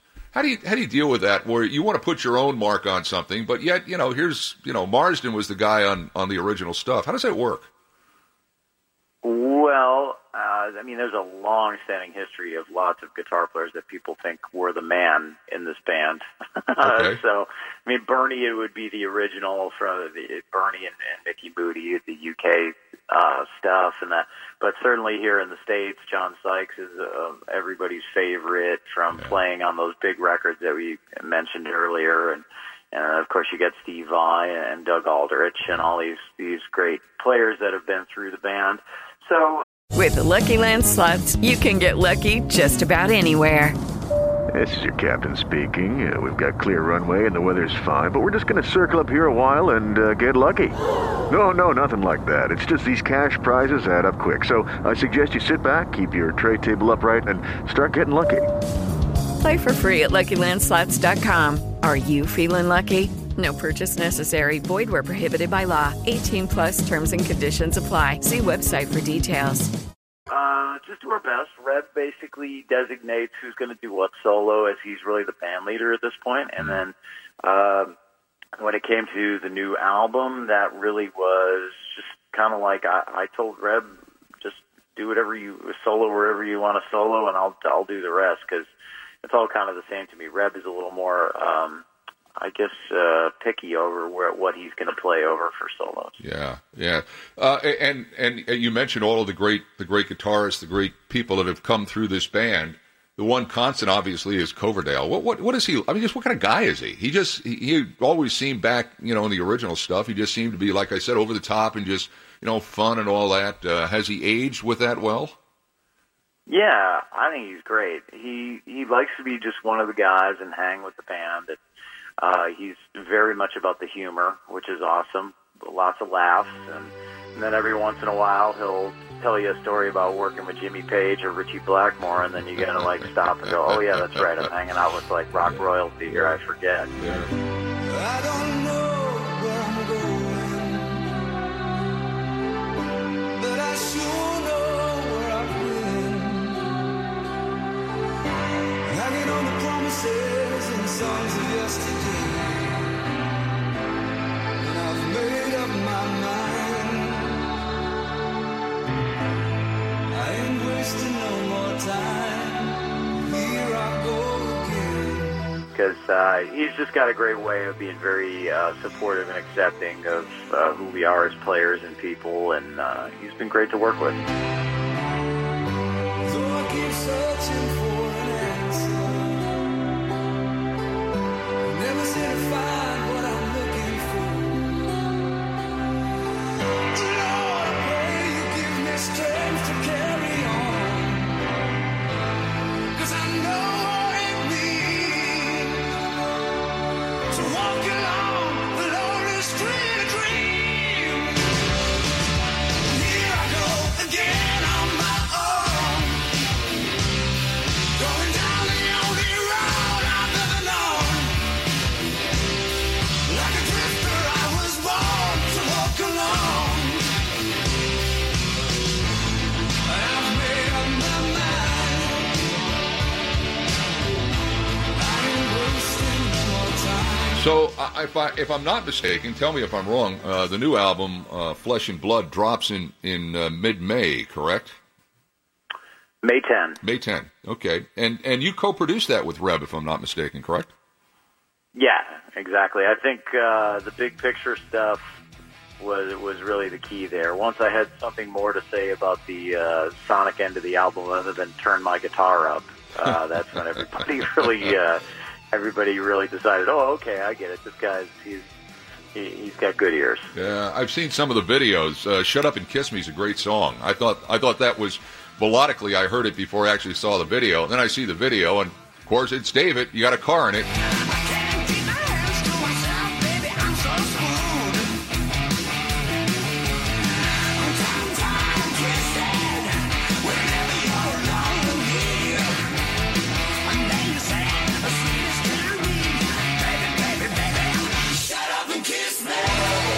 A little background on that? Shut Up and Kiss Me was really just Reb kind of wrote the riffs to that one, and David wrote the lyrics and melody. I helped out on obviously my guitar parts, like the slide playing during the chorus, and obviously my solo, and kind of came up with the concept of what some of David's replies were in the chorus, like between the gang vocals, but. In general, that's really Reb and David's song, and but I was blessed to co-write, I think, 6 or 7 of these songs, so I certainly got my riffs in, so to speak.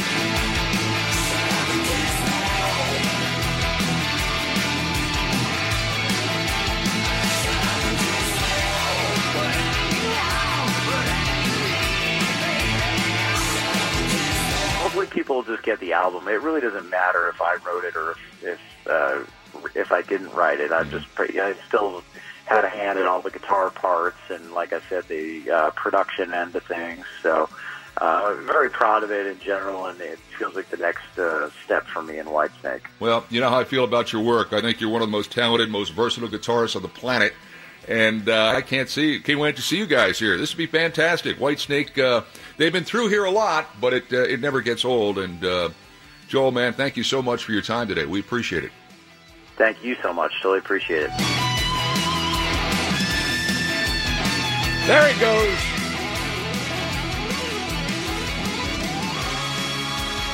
How'd you like to be on the road with Cher? Hey, how old is Cher? 75? I think you see things with Cher that you may not want to see. Joel Hoekstra, Whitesnake, they're at the Rose Music Center tomorrow night as the concert season is kicking off in full force here in Cincinnati, and I love it because that gives me a chance to talk to some of the greatest rock and rollers that are out there right now. And we had Joel Hoekstra just bat leadoff for us. Chicago is up there next week. By the way, next week, I have a little bit of Chicago for you on the show as well. It is coming up on 11/22. In a moment, this college basketball scandal and how its tentacles may be reaching to college football. It's getting downright dirty and stinky at this federal trial in New York, and we'll see where it all leads. But so far, it's not been a pretty picture for college athletics. The show is Sunday Morning Sports Talk. It's you and me. Wouldn't want it any other way. And it only emanates from here, 700 WLW. .tech. 11:27. Getting a lot of blowback here on the Bengals draft and reaction to it. Dave, one of my loyal followers, never in a good mood, but I like Dave nonetheless, sent me an article written by, I guess it's Sports Blog Nation, that grades the Bengals draft at C-, and the last line in the article by Sports Blog Nation was, "This wasn't one of the Bengals' better drafts." Pro Football Focus gave them an average draft. I would say average is about right. I think their first-round pick is going to be a really, really good football player. I really do. I think Jonah Williams was someone they coveted. I don't think they got outmaneuvered by the Steelers. I think the Steelers did something they probably didn't have to do, but so be it. The second-round pick, head-scratcher, really was. Real reach. Third-round pick, it's a guy that's a converted safety that started one game in his college career at North Carolina State. We'll see what happens with Jermaine Pratt. But I said this before the draft. I was over on ESPN 1530 this week. I said, if you look what the Bengals really need, they need a right tackle. This is before the draft. They need a tight end. They need at least two linebackers because all they have really there is Nick Vigil and Preston Brown.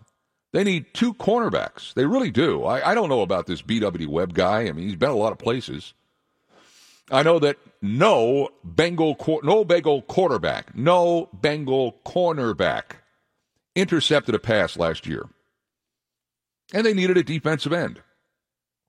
Although Carl Lawson is coming back and you can hybrid him into an edge guy, but they really needed 7 players that can come in and really contribute immediately. And very rare in Bengals history have we seen that. In 13, they got Eifert and Bernard and Sean Williams. That's 3 pretty good ones there. In 2012, they got Dre Kirkpatrick, Kevin Zeitler, Mohamed Sanu, Marvin Jones, and George Iloka. 5 pretty good players there. But I think if you look at the fact that they didn't play the free agent game, they really had to knock this draft out of the park. I don't see a lot of rating services that say they knocked it out of the park. But come September, the rating services won't be on the field. The players will be. I just don't know if they did enough to change what we've seen the last 2 years into something better in 2019. I do think they'll be able to control the ball on the ground, running the ball, because of what they did at tackle and tight end. But eventually you have to stop the other guy. And I just don't know if they've done enough to do that. It's great to say, hey, we're going to outscore the other team. We're going to put 30, 35 points up on the board. Well, good luck doing that. That philosophy is great, but eventually you've got to stop the other guy. And I don't know if they've done enough of that in the offseason. All right, straight ahead, college basketball on trial and college football getting sucked into it as well. We'll try to break it down for you next. 11:30, News Radio, 700 WLW. Time. 11:37, welcome back. Sunday Morning Sports Talk, or as we like to say on this particular Sunday, this is the Cincinnati Bell Technology Solutions Draft Recap Show, brought to you by CBTS, a Cincinnati Bell company, one company for all of your technology needs, for one show and one show only. We welcome them in.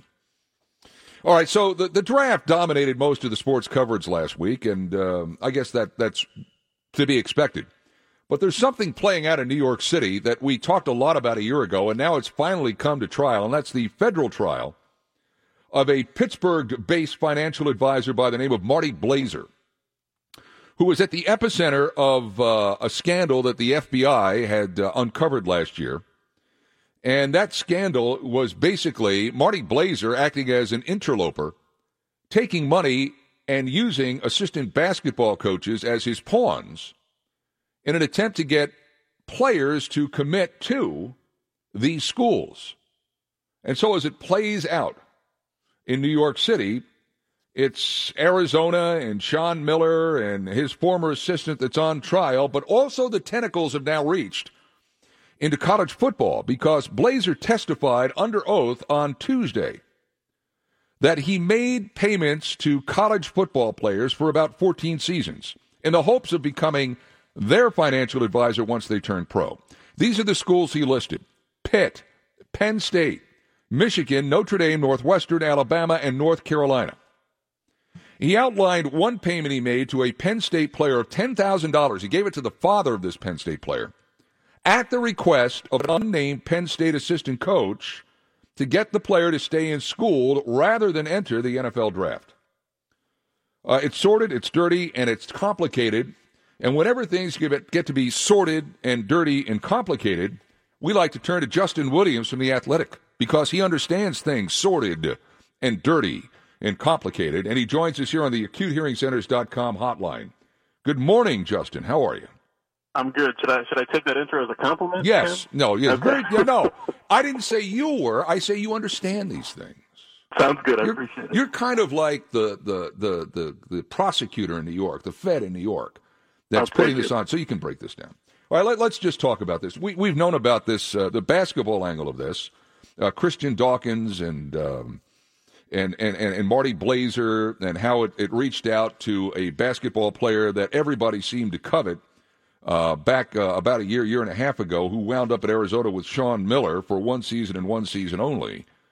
But yet this, and by the way, the player is DeAndre Ayton. But yet this is reaching in and sucking in other colleges.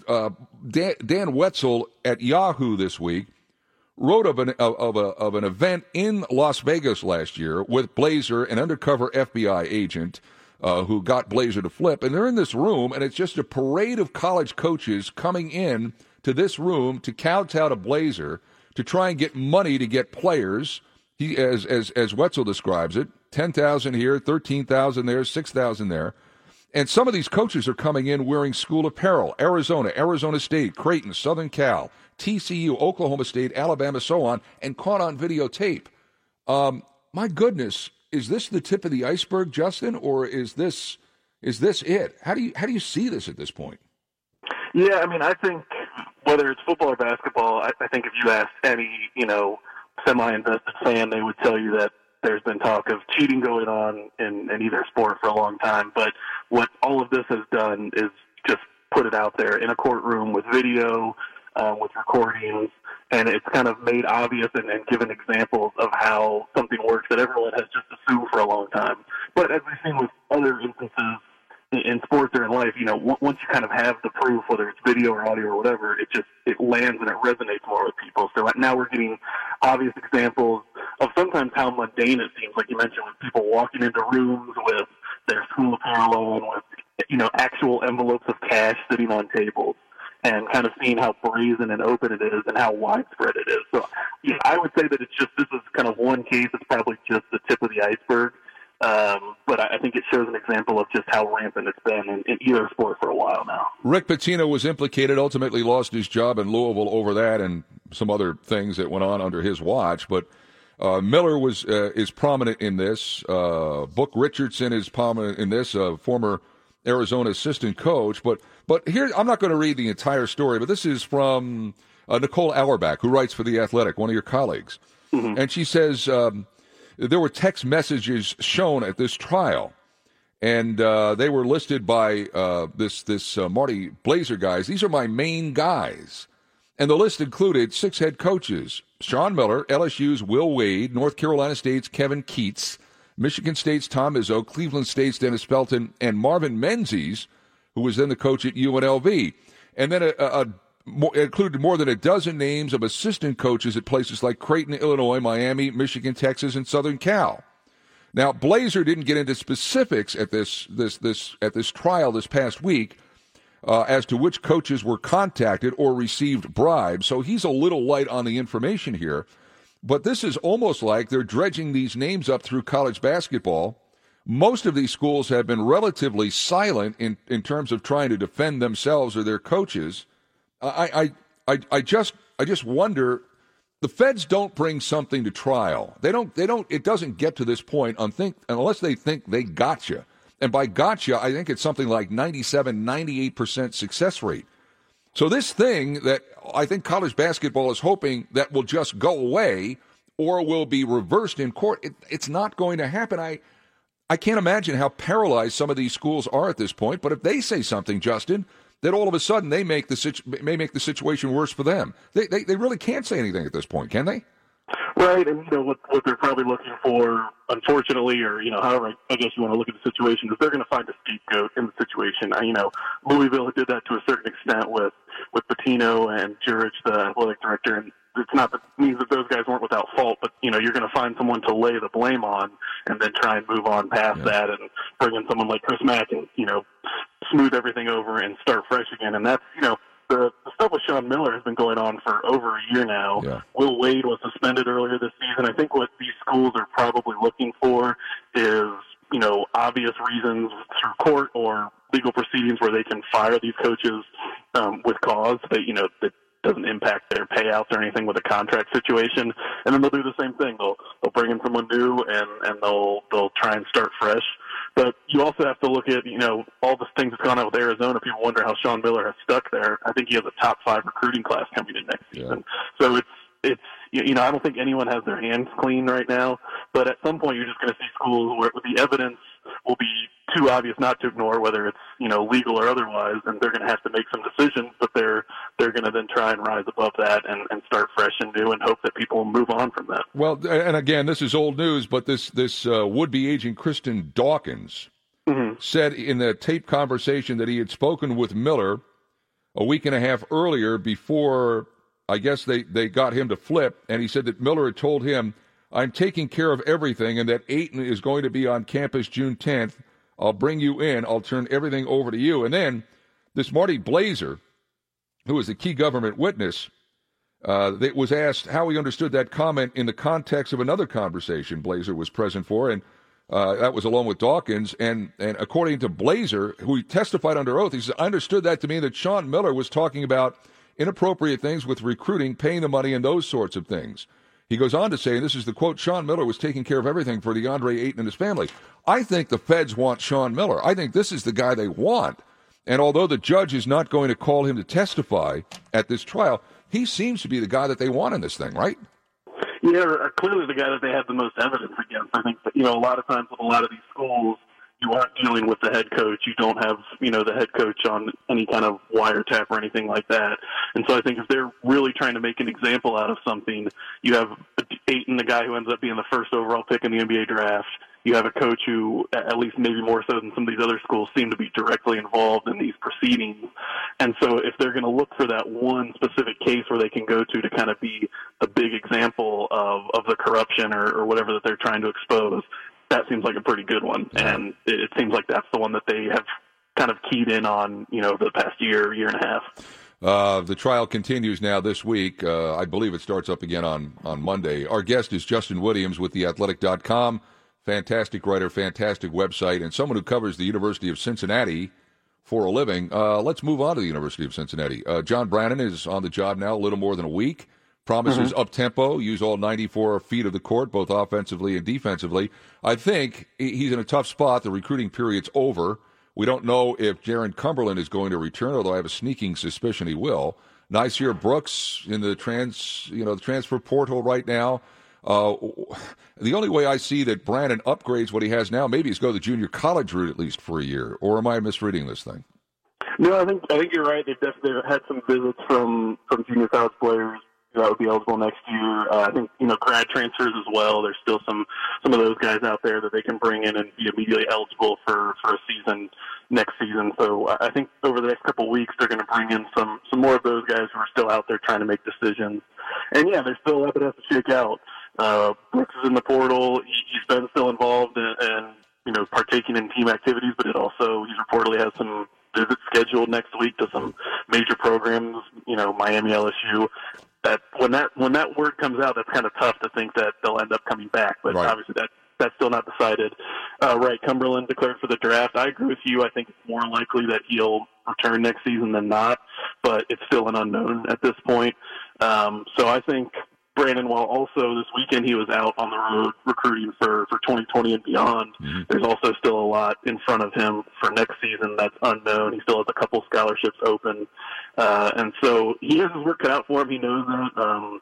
He has been in the office very long hours the past couple weeks since he took the job late into the night. So he's certainly putting the work in. But I think it'll be another few weeks, a month or so before we totally have a picture of what next season's roster might look like.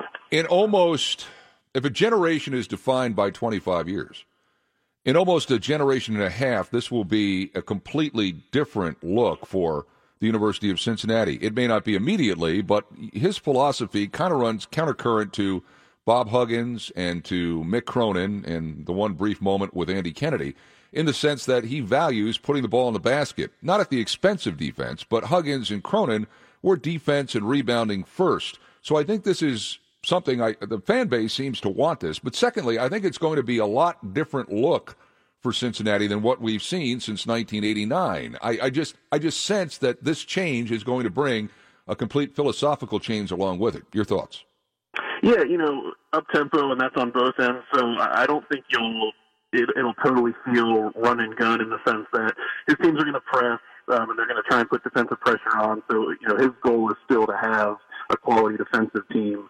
But yeah, on the opposite end, it's not running up and chucking up shots as fast as possible, but it's ball movement, three-point shooting, and a focus on scoring and playing up tempo, and that's just a different look, especially that people are going to be familiar under Cronin. And Cronin had to change a little bit too. It was a lot different playing in the Big East than when they went to the American Conference, and so you did see a little bit of a shift in him over the years.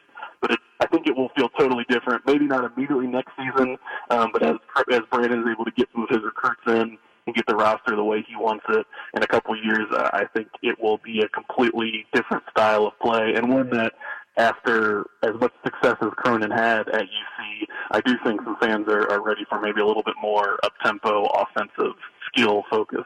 We'll get you back on as we get closer to the football season, maybe sooner than that, because invariably between now and then there will be sordid, dirty, and complicated, and you're our guy. Justin Williams from The Athletic. Thank you, my friend.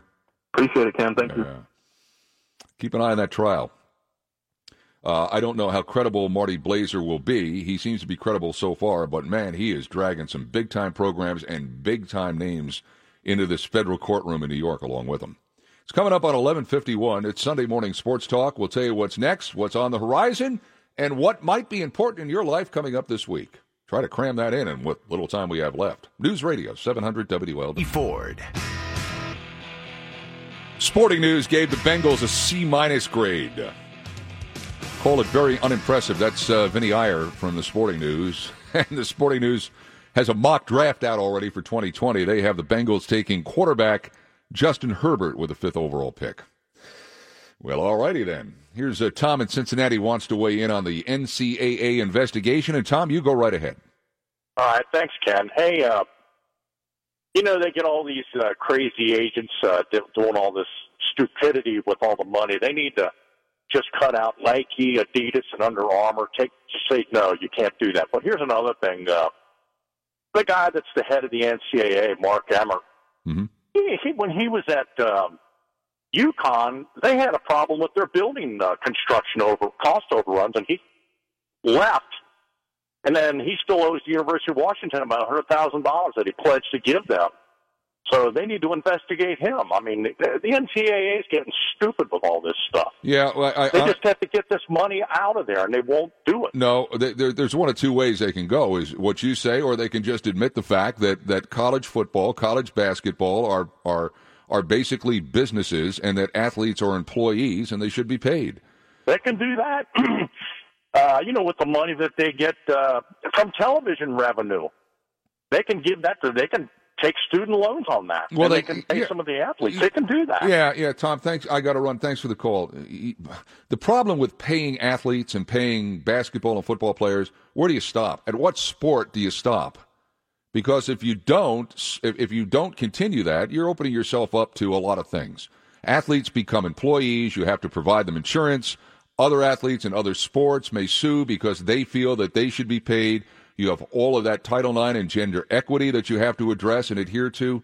It's a real slippery slope, but the way the NCAA has handled this has been clumsy at best, and now they find themselves in a federal courtroom where the success rate of the feds on these things is about 98, 99%. Hello, it is Ryan, and we could all use an extra bright spot in our day, couldn't we? Just to make up for things like sitting in traffic, doing the dishes, counting your steps, all the mundane stuff. That is why I'm such a big fan of Chumba Casino. Chumba Casino has all your favorite social casino-style games that you can play for free anytime, anywhere with daily bonuses. That should brighten your day a little. Actually, a lot. So sign up now at ChumbaCasino.com. That's ChumbaCasino.com. No purchase necessary. VGW Group. Void where prohibited by law. See terms and conditions. 18+.